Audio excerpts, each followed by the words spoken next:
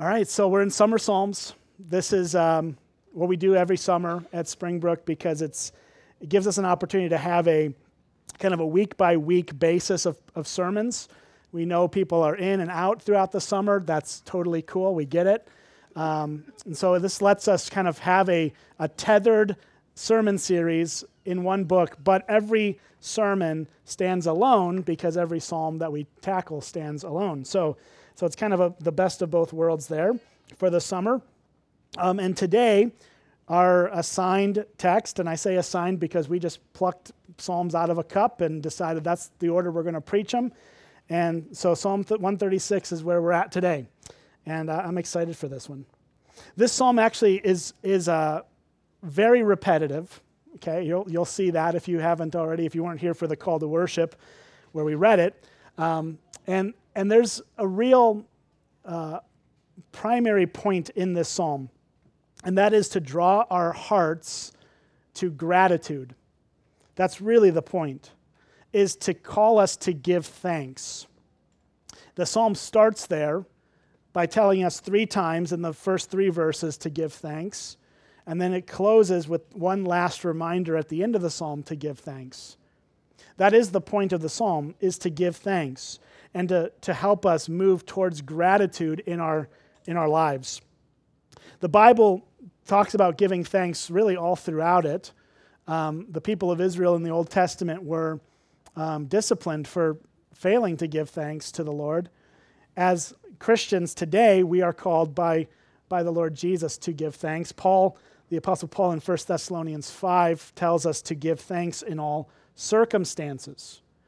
In all circumstances, to give thanks. For this is the will of God in Christ Jesus for you.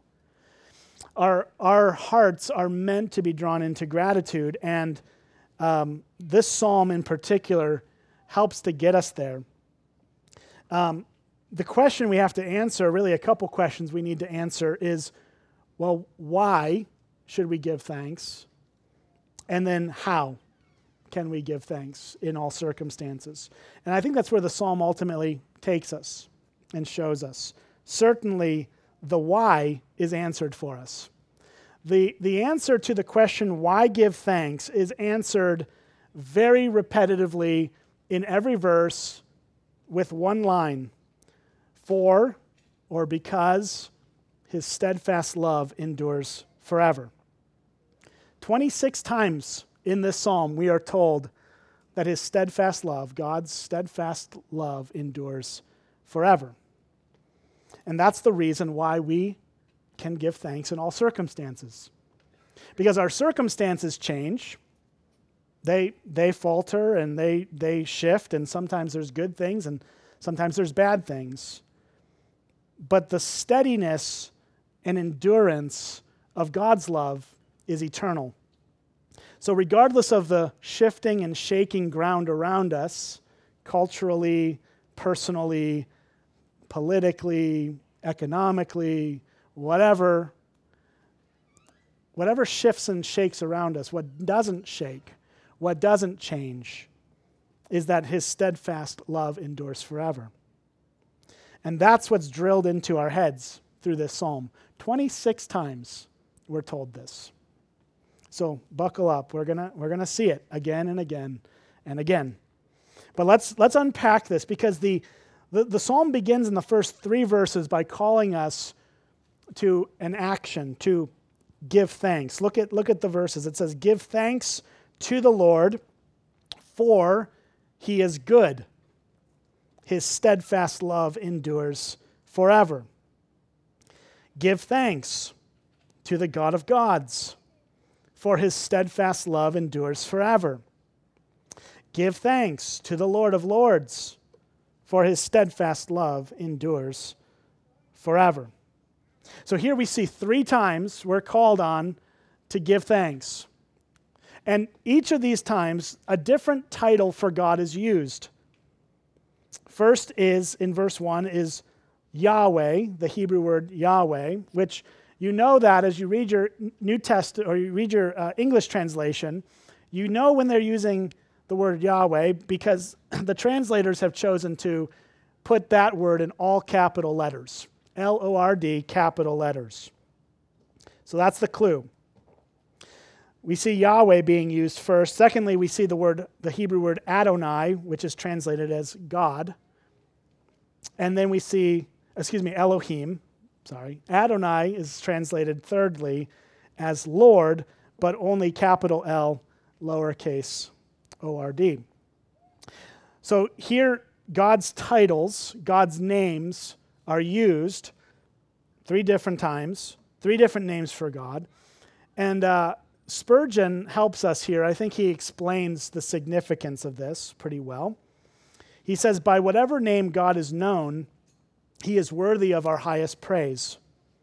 Whether it's the name referring to his self-existence, which is Yahweh, or the name relating to his covenant engagements, which is Elohim, or the name applying specifically to his rule and governorship, Adonai, in any and every capacity, let us praise him. He says our praise will consist largely of the element of gratitude as we think of all he has done for us. So that's where we start. Give thanks to the Lord. But the question is why? Why does this God deserve our thanks and our gratitude? And that's where the rest of the psalm takes us. And it takes us through basically 3 broad categories of God's work for us that should lead us to gratitude. The 3 ways that God displays his steadfast love to his people. And that display of love to us is what leads us to thankfulness. So let's look at each of them, right? Verse 4 through 9 is the first kind of broad category here. Let's look at it. It says, to him who alone does great wonders, for his steadfast love endures forever. To him who by understanding made the heavens, for his steadfast love endures forever. To him who spread out the earth above the waters, for his steadfast love endures forever. To him who made the great lights, for his steadfast love endures forever. The sun to rule over the day, for his steadfast love endures forever. And the moon and stars to rule over the night, for his steadfast love endures forever. In this section of the psalm, we're seeing the steadfast love, the faithful, enduring love of God, in that he is our creator. This is the work that he's done that should draw us, not in its entirety, but as in part of what he's done for us, to gratitude, that he is our creator. That's clearly the theme of these verses. The psalmist is bringing us back to the work of God in creation. In particular, he draws us to these massive, huge things that God has done. He starts in verse 4 by saying, to him who alone does great wonders. And then he unpacks what some of those wonders are. He made the heavens. And the heavens is a reference to the universe, to the sky above us. He made that by understanding. He spread out the earth above the waters. He made great lights, the sun, the moon, and the stars. The focus of this work of God's creation is on the macro, the big, the huge, the massive things that God has made. The sun, the moon, the stars, things so far beyond our reach. And that's where we're drawn to. Now, we could talk about God's creation of the small things too, and we should, and we should think about that. That's just as incredible, just as amazing. But God, in this psalm, is being drawn, our hearts are being drawn to God's massive work, his wonders, these huge things. And what's even more humbling about this is that if God is the God who creates the heavens and the earth, these things that are so much bigger than us, that we are so tiny in comparison to, how humbling is it that God would look at us and care for us and show his steadfast love to us? These massive solar bodies that are literally forever beyond our reach, in a universe that is so massive that we can't even fully know how large it is. That God who made those things with understanding, with awareness, with power, with wonder, actually cares about us. Every single time we're drawn to these massive things, we're also reminded that his steadfast love endures forever. His love for what or who? For us, right? For us. Even though God could have just turned away from us and said, yeah, I'm just going to focus on the really cool big things that I made. Instead, he turns his hearts towards us. That should ultimately draw our hearts towards gratitude for what he has done. It should turn us away from self-focus onto who God is. I think this is what the psalm does, and this is what really the whole Bible does as we think about God as our creator. It draws our hearts away from purely ourselves to something higher and more transcendent. And we're going to get into this towards the end here today, but I think that is really one of the primary problems of our society and culture today, is that we have lost, as generally, not every individual, but as a whole, we've lost transcendence. We've lost a sense of awe and wonder. And that's a danger, because it just creates narcissism in us. The antidote for that, of course, is gratitude to a God who created us and is larger than us. I was reminded of Rick Warren's words. He wrote a book called The Purpose-Driven Life a number of years ago, probably 20 years ago now. But he has one paragraph in there that I think is worth the price of the book. So I'll give it to you, and then you don't have to buy the book. But here's the quote. He says, "You are not an accident. Your parents may not have planned you, but God did. He wanted you alive, and he created you for a purpose. Focusing on yourself will never reveal your real purpose." Hear that? Focusing on yourself will never reveal your real purpose. You were made by God and for God, and until you understand that, life will never make sense. Only in God do we discover our origin, our identity, our meaning, our purpose, our significance, and our destiny.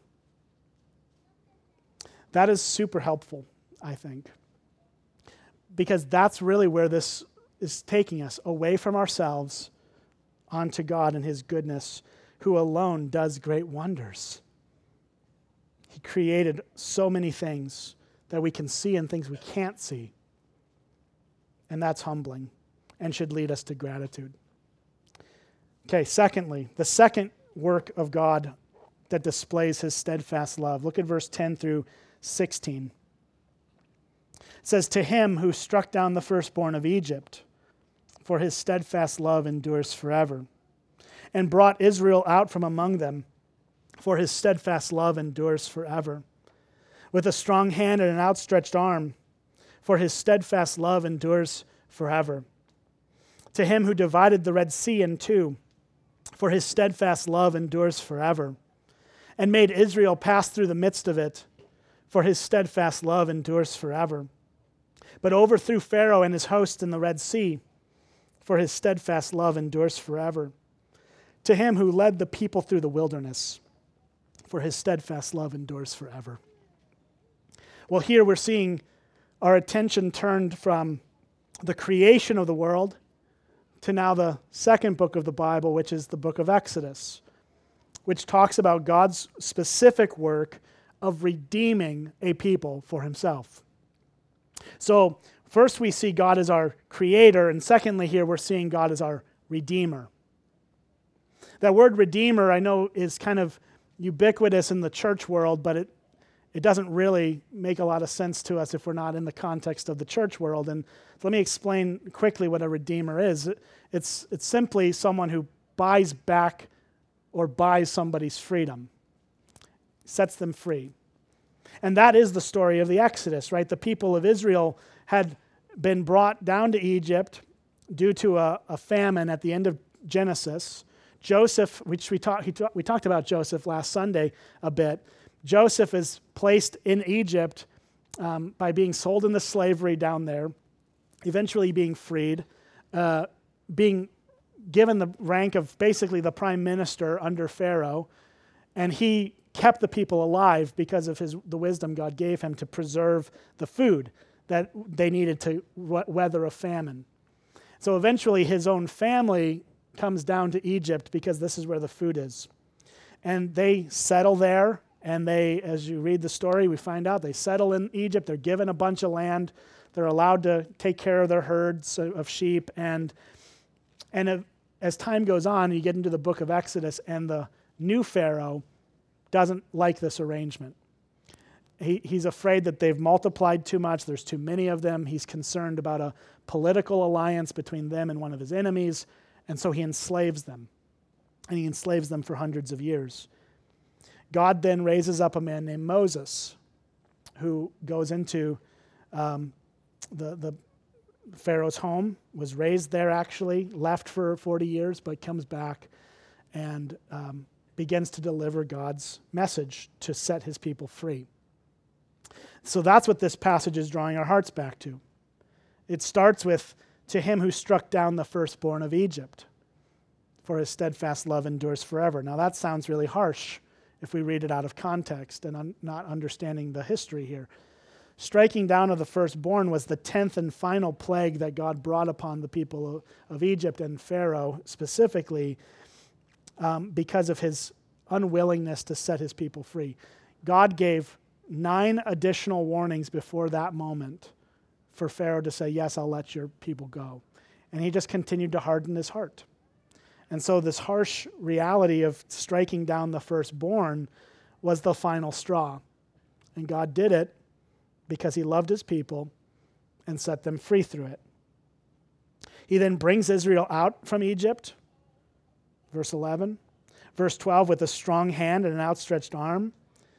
Verse 13, he divided the Red Sea in two so that they could pass through the midst of it. And Pharaoh and his host, his army, went into the sea and were swallowed up by it.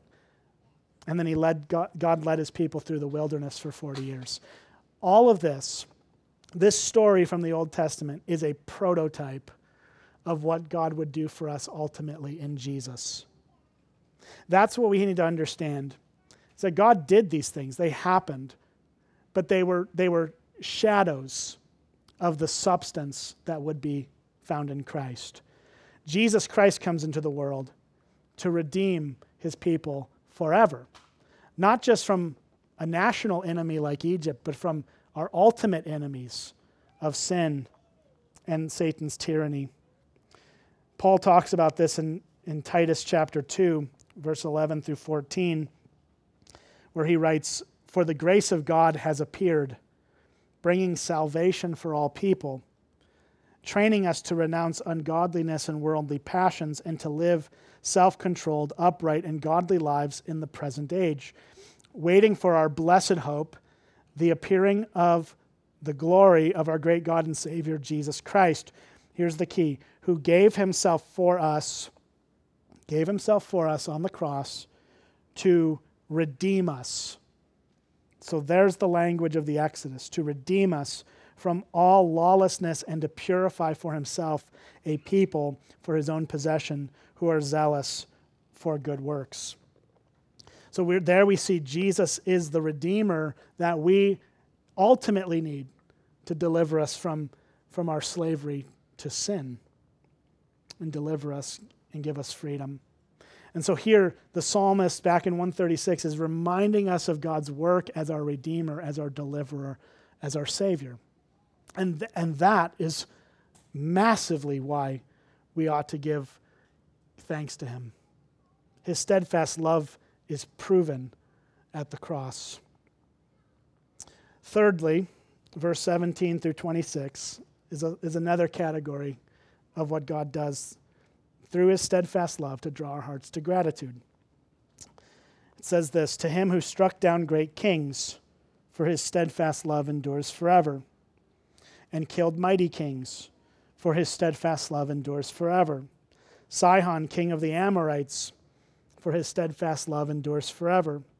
and Og, king of Bashan, for his steadfast love endures forever, and gave their land as a heritage, for his steadfast love endures forever, a heritage to Israel, his servant, for his steadfast love endures forever. It is he who remembered us in our low estate, for his steadfast love endures forever, and rescued us from our foes, for his steadfast love endures forever. He who gives food to all flesh, for his steadfast love endures forever. Give thanks to the God of heaven, for his steadfast love endures forever. Here's the third storyline in this. We see God as our creator, we see God as our redeemer, and thirdly here, we see God as our peace. Here, this section of the psalm looks back again on a story of Israel's history, which we read about primarily in Joshua and Judges, a little bit into 1 Samuel as well, but mostly Joshua and Judges. It's looking back on God delivering his people into a promised land, a land that he gave them as a heritage, as an inheritance. But again, this storyline of the Bible is a prototype of what God would ultimately do for us. The emphasis on the promised land is on the issue of rest and peace. That God promised to give his people after generations of slavery, after a generation of wandering in the wilderness. He says, I'm going to give you a place, and this is where you're going to dwell and live in safety and security and peace. And it took a long time to get there because there were other nations and other kings that had to be removed. And I know that sounds wild to our 21st century sentimentality, but it is just the reality of the world for most of its history. People take things and the stronger gets it, right? That is, you may not like it, but that is just how it works. And so here you have God doing this, striking down mighty kings, names a couple of them, Sihon and Og, and just gives us these samples of the story of the promised land. But ultimately, this whole storyline of the promised land in the Old Testament draws our hearts to the work of God in delivering us and giving us rest and peace in him through Jesus. We can read about that in Hebrews chapter 4, and you can read about that in Colossians chapter 1 and 2, but I'll just give you a quick sample of Colossians 1 and 2, and then we'll just highlight this for a moment. It says in verse 15, we'll start here, it says, He is the image of the invisible God, the firstborn of all creation. He, meaning Jesus, this is who we're talking about.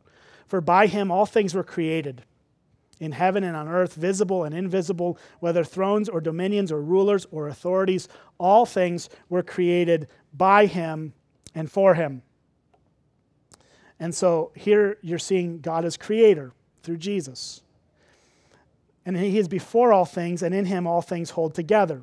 So he's a sustainer as well. He is the head of the body of the church. He is the beginning, the firstborn from the dead, so that in everything he might be preeminent. For in him the fullness of God was pleased to dwell, and through him to reconcile to himself all things, whether on earth or in heaven, making peace by the blood of his cross. Making peace through his blood on the cross. He reconciled us to himself through the cross. And you, who were once alienated and hostile in mind, doing evil deeds, he is now reconciled in his body of flesh by his death. So we're seeing this language of being brought into peace with God through Jesus. That is why we can give thanks and show our gratitude, because his steadfast love endures forever in creating us, in redeeming us, and delivering us to himself in peace. Okay, so God has done all these things for us. The passage walks us through it. He does these things because his steadfast love endures forever. He demonstrates that love clearly in a million different ways as well. But let's apply this. Let's try to actually take this reality and go somewhere with it. The first thing I want to highlight is this, and I've mentioned it, but 26 times this psalm tells us the same thing. For his steadfast love endures forever. Why the repetition? Well, I actually think the answer is pretty obvious. The answer is we forget. Right? We forget. We know it intellectually. I'm not saying that we're like goldfish that have a 3-second memory or something. Right? We know it intellectually. We might understand it to some degree, but we actually forget it in our day-to-day lives. That's why we need the reminder. That's why it's repeated over and over and over again. That's why, on one level, we come to church every Sunday, because every Sunday is a reset of the week and we get to hear again God's word. Dane Ortland reminds us of the importance of this when he says that everything that's in us is hardwired to believe that God's love could come to an end at any time. That it's not steadfast, but faltering, that God is like us. That's why the Bible repeats this line, not just in this psalm, but all throughout. We are reminded of the steadfast love of God. Because everything in us, through our sin, is hardwired to believe that God is like us. And he's not. He's nothing like us. But because we think he is, we interpret him through our lens of life, which is we're fickle, we change, we make all kinds of bad decisions. And so we think, well, God might be like that too. Well, that's why this psalm is here, to tell us that that's not true. We also need to recognize that there are a number of ways we can sabotage ourselves in the ability to rest in gratitude in all circumstances because of his steadfast love. And I want to walk through a few reasons or a few ways that we can sabotage ourselves. I think there's at least 3. There's probably many more, but there's 3 that I want to highlight. One is what I'd refer to as spiritual nearsightedness. Secondly, spiritual amnesia. And thirdly, an overinflated sense of self. And this psalm actually, it tackles all of these. Spiritual nearsightedness is when we, it's exactly what it sounds like. We have what's right in front of our face, and we judge God's goodness and power through that present situation. So when things are going good, God gets praised from us. And when things are going poorly, we're flung into doubt. Spiritual nearsightedness is staring at something that's just right in front of you and not seeing the bigger picture. This is dangerous. It's dangerous because it calls into question God's goodness and power. It kills our hope, and it produces a ton of fear, doubt, and despair. So this passage helps to correct us. It gives us corrective lenses. It shows us that there is actually not just what's in front of our face, but a much bigger God than we perceive of, who will never leave us or forsake us. We need to remind ourselves of that. Spiritual nearsightedness fixates on our present problems. But a second way we sabotage ourselves is through spiritual amnesia. And I think this is the one that this psalm actually hits at the hardest. Spiritual amnesia is when we forget all that God has done in the past. And because we forget what God has done in the past, we doubt him in the present, and we question him in the future. This is why this psalm I think in particular, is so much more on this issue, because in every single passage here, in every single section, he looks backwards at what God has done through creation, through the Exodus, and through the Promised Land stories. He brings us back to these things.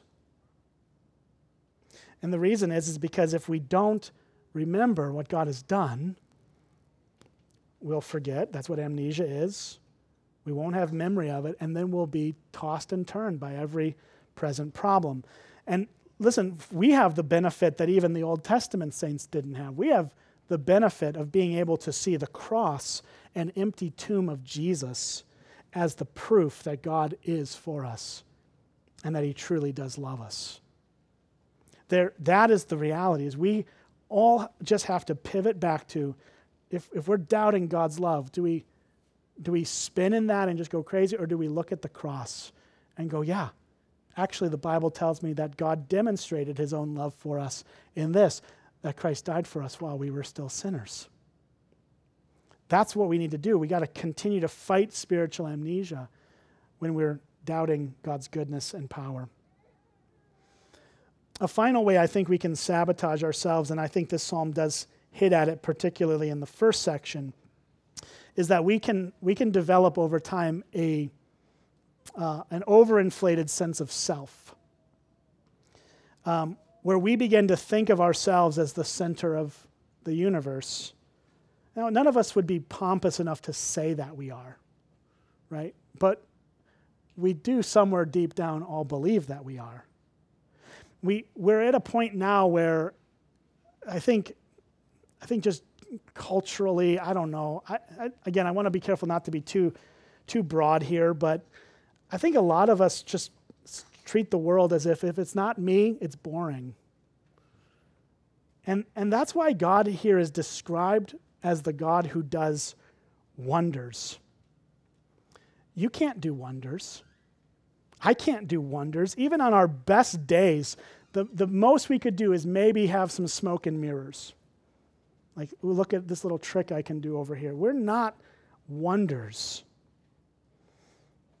And I think we need to be reminded of the fact that God is so much bigger than us, so much better than us, eternally and permanently better than us. He's holy. And that he has done and continues to do incredible things. Things that we can only dream of doing and probably can't even dream of doing them because they're so incredible, our minds can't comprehend it. God truly is the center of everything, not us. And I know that everything in our world wants to contradict that. Everything in our sinful hearts wants to contradict that. We want to believe that we're the most important thing. Whatever whims we have in a given moment is the most important thing to be said. That everything's about us. And what that mentality does is it crushes gratitude. Because our eyes are totally inward. We need to get our eyes outward. I said closer to the top of this that we need a sense of transcendence and awe. One of the ways we can get that is by being in nature, because you can't deny that you're pretty unimpressive when you go into some of the spectacular things in the world. I just brought my boys to Yellowstone a few weeks ago. I'd never been there, my first time. I don't know, I think they had fun, but it was great. There was no technology involved in this situation. I made them look out the window in the car for 18 hours each way, and it was the greatest thing.